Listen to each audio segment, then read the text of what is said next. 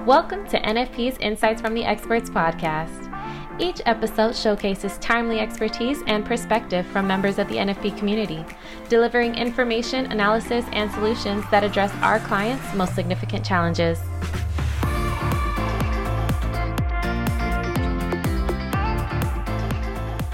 Hello, and welcome to the Benefits Compliance Podcast. I'm Chase Cannon. I'm here with my colleague, Suzanne Spradley. We're both attorneys with NFP's legal and compliance team, and we're excited to be on the podcast. We do this to help employers better understand their compliance obligations when it comes to their group health plans. Sometimes we get in the weeds on specific compliance obligations, and other times we talk about the broader picture and what's going on in the industry. And in this case, we're going to talk a little bit about drug pricing, and specifically, we're going to dig in and talk about state and federal activity that is attempting to provide oversight into the PBM. That's the pharmacy benefit manager industry or world, the PBM world. So Suzanne, just give us a high level background of what we're talking about when we say PBM and the PBM industry or world. Yeah, well, the issue of high drug prices has been a discussion, a political discussion for some time, but the attention is starting to shift towards PBMs, who used to be rather obscure and used to be relatively small operations that just processed claims, but now they're becoming important parts of large vertically integrated healthcare companies, the three largest ones being CVS Caremark, Express Scripts, and Optum. And they control about 80% of the PBM market. And in that context, they are often referred to as the big three, similar to like accounting, but the big three. And they have the power to determine which drugs get covered through formularies, and they manage distribution towards their own pharmacies. So they're represented by a trade association. And I'll bring this name up because we'll discuss it later, but the Pharmaceutical Care Management Association, as all industries have a trade association. But their role is really to negotiate with drug manufacturers for lower drug prices on behalf of the insurers and to facilitate payments to the pharmacies for their dispensing of the medication.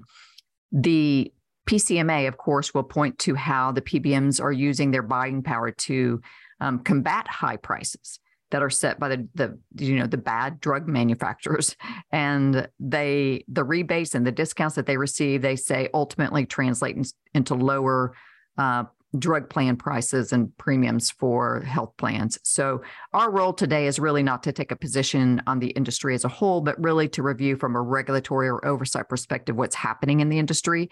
And because it really does ultimately impact all of us, whether it's in our own personal lives when we're purchasing medicines or through our group health plans. So we'll talk about what's happening at the state level, which is definitely more active than at the federal level, but we'll also touch on what's happening in Washington. Right. Great. Thanks for that overview. Super helpful. We're going to get into the state legislation and the federal legislation.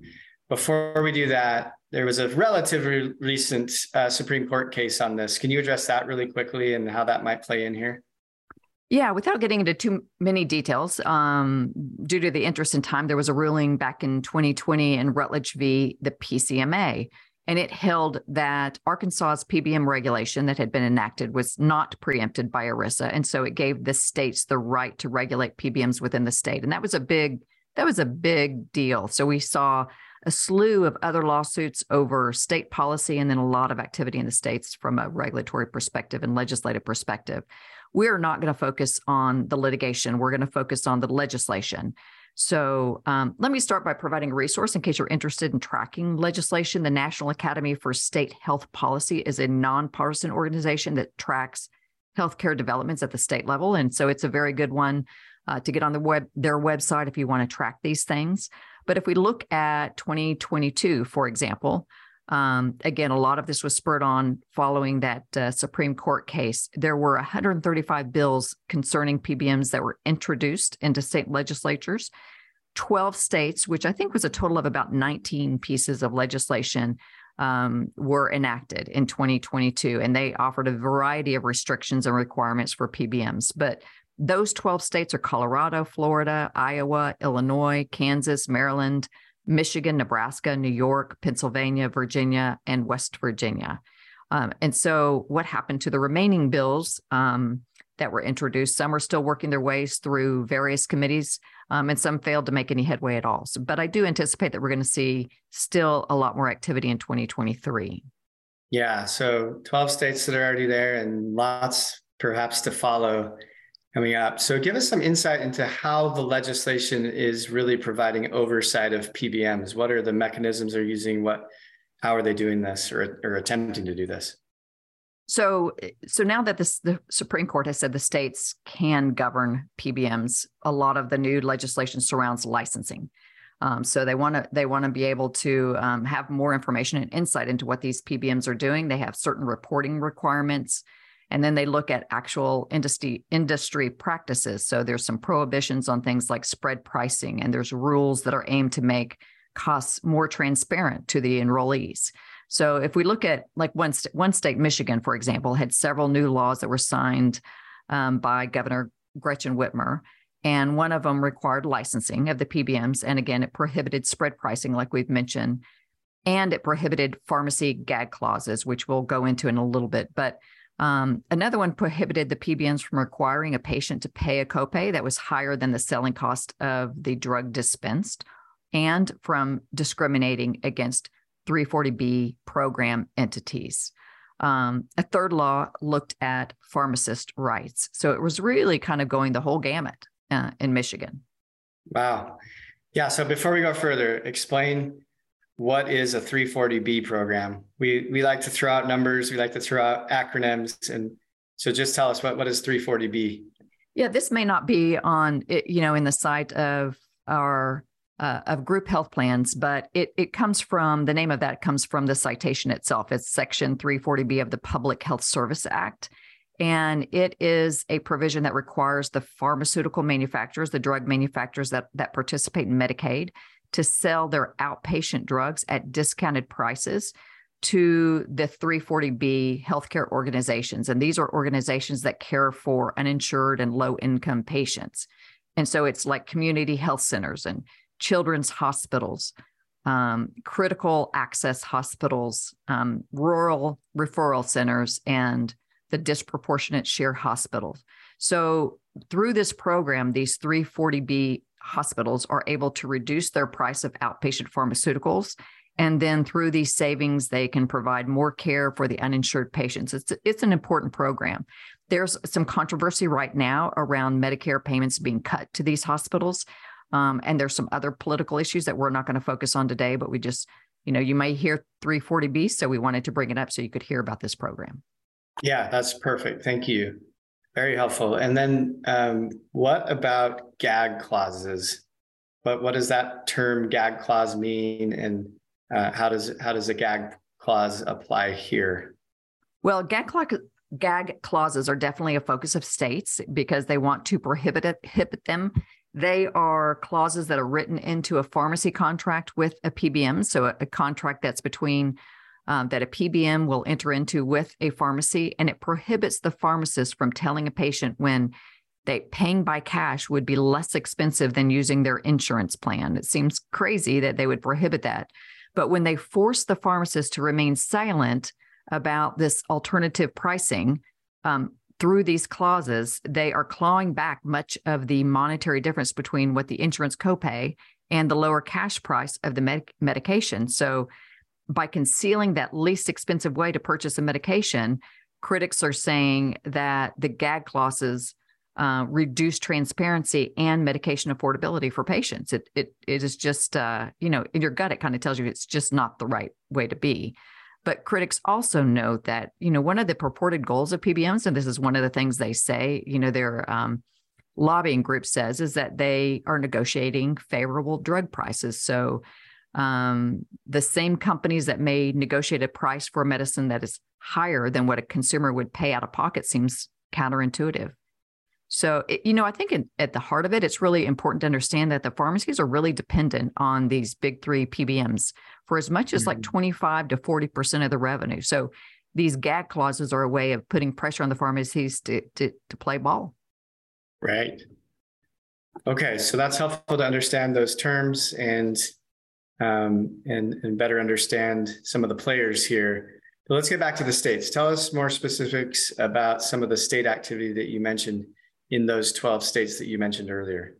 Well, Illinois is one of the states that looked at those gag closets and wanted to prohibit PBMs from limiting a pharmacist from sharing with the patients, the availability of a more affordable alternative drug. And also, so it's not only affordable price for a drug, but also a more affordable alternative drug. And then other bills that were introduced in Illinois would require a PBM to disclose any value provided by a pharmaceutical manufacturer to the PBM, as well as the actual amounts paid by the PBM to a pharmacy, and require the PBMs to publish MAC pricing information weekly. So let's take a minute on MAC pricing, which is the maximum allowable cost. So this is a payment method that the PBMs use to control costs, and it's really a model that is contractually agreed to by the various players, but it ensures that those that are purchasing health insurance benefits do not overpay for generic drugs. Typically, it's really a focus on generic drugs, but MAC prices are driven by factors in the marketplace, like how long has the drug been generic and how many manufacturers are making the generic version, and how widely available is the generic drug, and how accessible is it? Have there been problems in the manufacturing of the generic? And the drugs that have been generics longer are more likely to obviously have greater competition and therefore lower pharmacy purchasing prices. So the MAC pricing is a tool that the PBMs use to define the upper limit that the maximum allowable cost that the plan will pay a pharmacy for a branded drug, or more often for a generic. And again, I like to give a bit of background when we're talking about generics, and it's really interesting to know that not all generics are the same. Some are fully identical to their brand name counterpart with the same active ingredients and inactive ingredients. And in fact, these generics are typically marketed by the manufacturer of the branded drug or an authorized agent of that manufacturer. And so they're called authorized generics, and they are already covered under the branded drugs application with the FDA approval. So they don't require additional FDA approval. They have a 6-month exclusivity period during which no other generic can be marketed.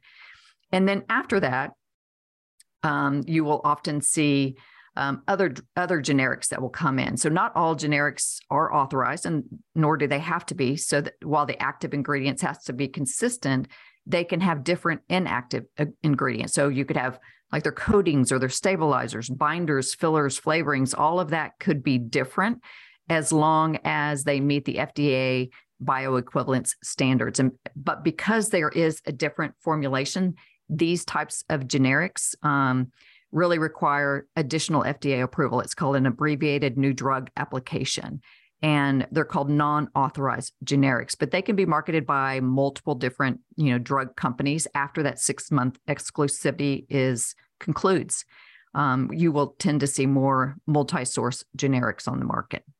Okay, so before you tie this back to the MAC pricing, what you're talking about are some of the generic drugs that we might see if we go to our grocery store or a pharmacy where we have, let's just use the example of an Advil, and then you have the Walgreens or the CVS or the Albertsons, whatever the store name is version of that. And it may look different, it may taste different, but that's what we're talking about here for the common folk, right? Exactly. Yeah. Okay. And so back to the MAC pricing, and it's really, you really see this more with generics than with branded name drugs. But again, it's designed to ensure that the payers get the lowest possible price on a drug. But each PBM will use a different criteria for determining which products go on their MAC list and how they derive their MAC pricing. And so that means that no two MAC lists are the same. So hence this is where transparency is important, and where we start to see some input from states on this. The states are requiring transparency around how the drugs are put on a MAC list, how the pricing is determined, and how the lists are made available to providers, and how often these lists are updated. And there is an appeal process often for pharmacies. So the good news for plan sponsors is that it provides visibility into whether they're paying the lowest price for a drug.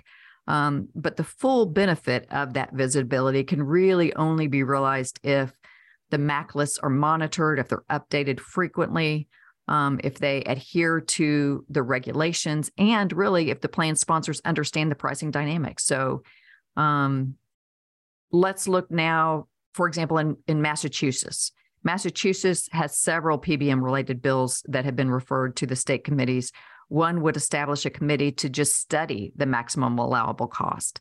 Another bill would require PBMs to make available all sources that are used to determine the maximum allowable cost for drugs. And then a third would require the PBMs to submit transparency reports that detail rebates and administrative fees for the pharmacies. And so, again, the plans will need to work with a sophisticated TPA in this area to weed through all the MAC information and other pricing dynamics.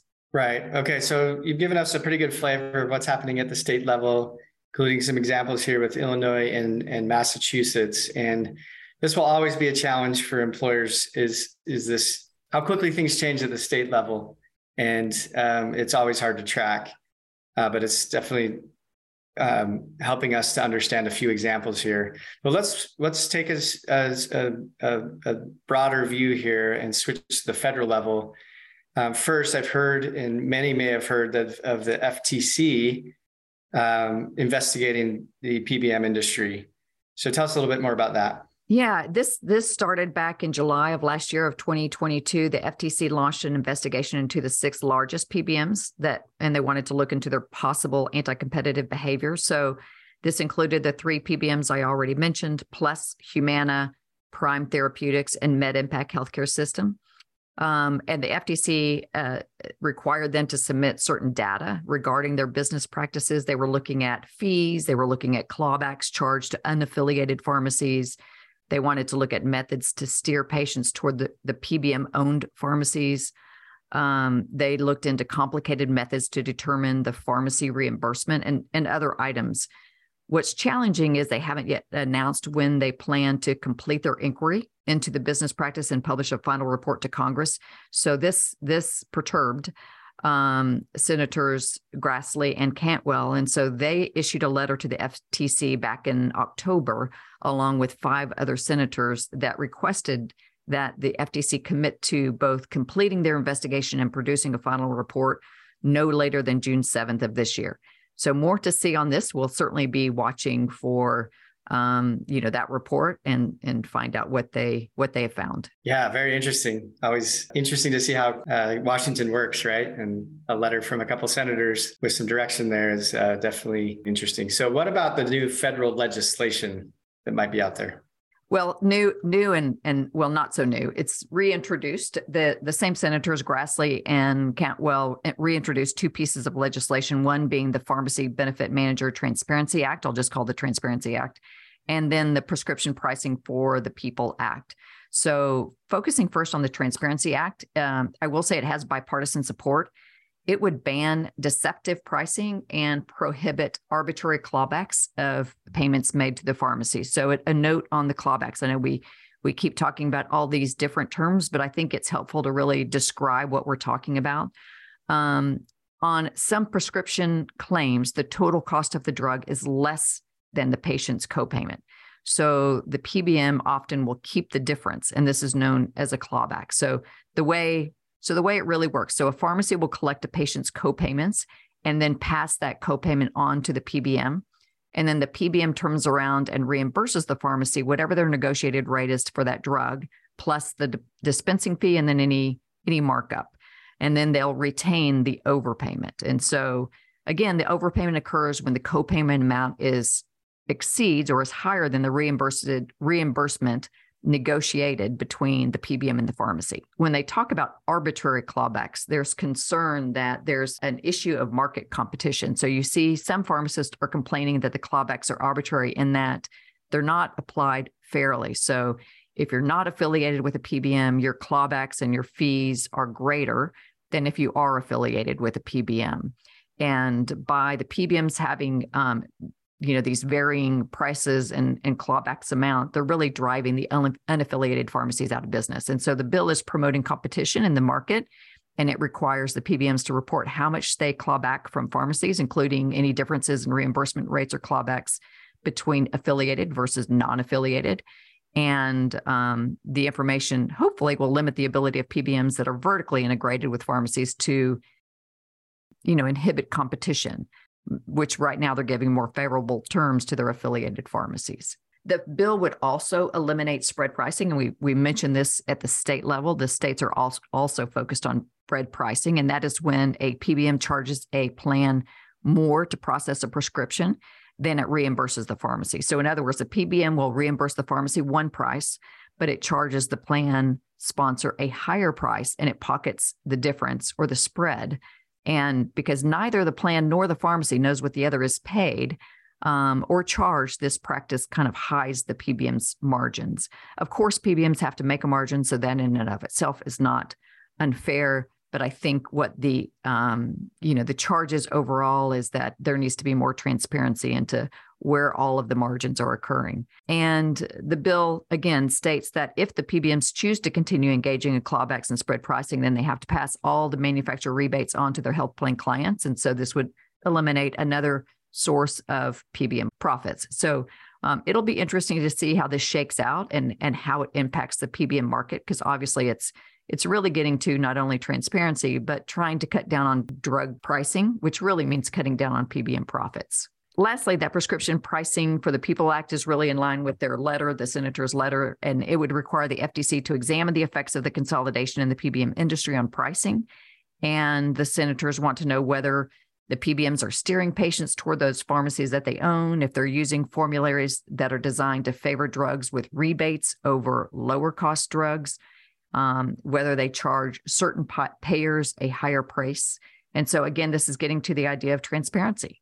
And it instructs the FTC to provide policy recommendations to Congress so that it can improve competition in this marketplace and protect customers. Yeah, so that's really what we're seeing, a pretty strong trend now in the last 2 or 3 years, and probably some ground swelling before that, but just this idea of transparency overall. We have the CAA, or the Consolidated Appropriations Acts of the last 2 years, that have really addressed this in different ways, but specifically, No Surprises Act, trying to help eliminate some of those big bills that individuals might get after a procedure or after an event. And then we have transparency and coverage, which is really aimed at lots of different parties and trying to get information out there on pricing and all of that. So we know that a lot of our clients and a lot of employers out there are struggling to understand all the different transparency rules. What is the CAA?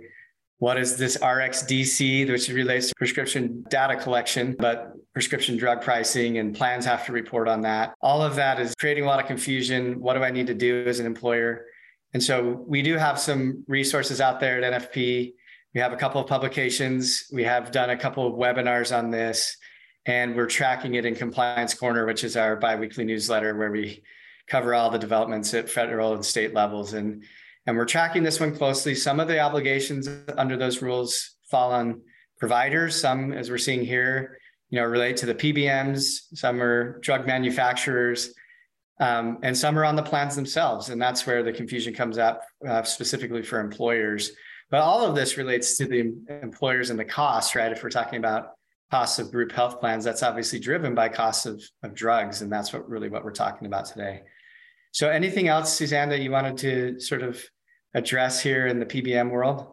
No, I think it's just that we'll be really watching the state activity and be watching for the FTC investigative report, and certainly anything at the federal level. There is, there's in this lame duck session, there's not much that's going to be happening in Washington, but PBM is one of those issues that has bipartisan support that we may see some movement on. So we'll be watching for any changes at the state or federal level and certainly report it back out.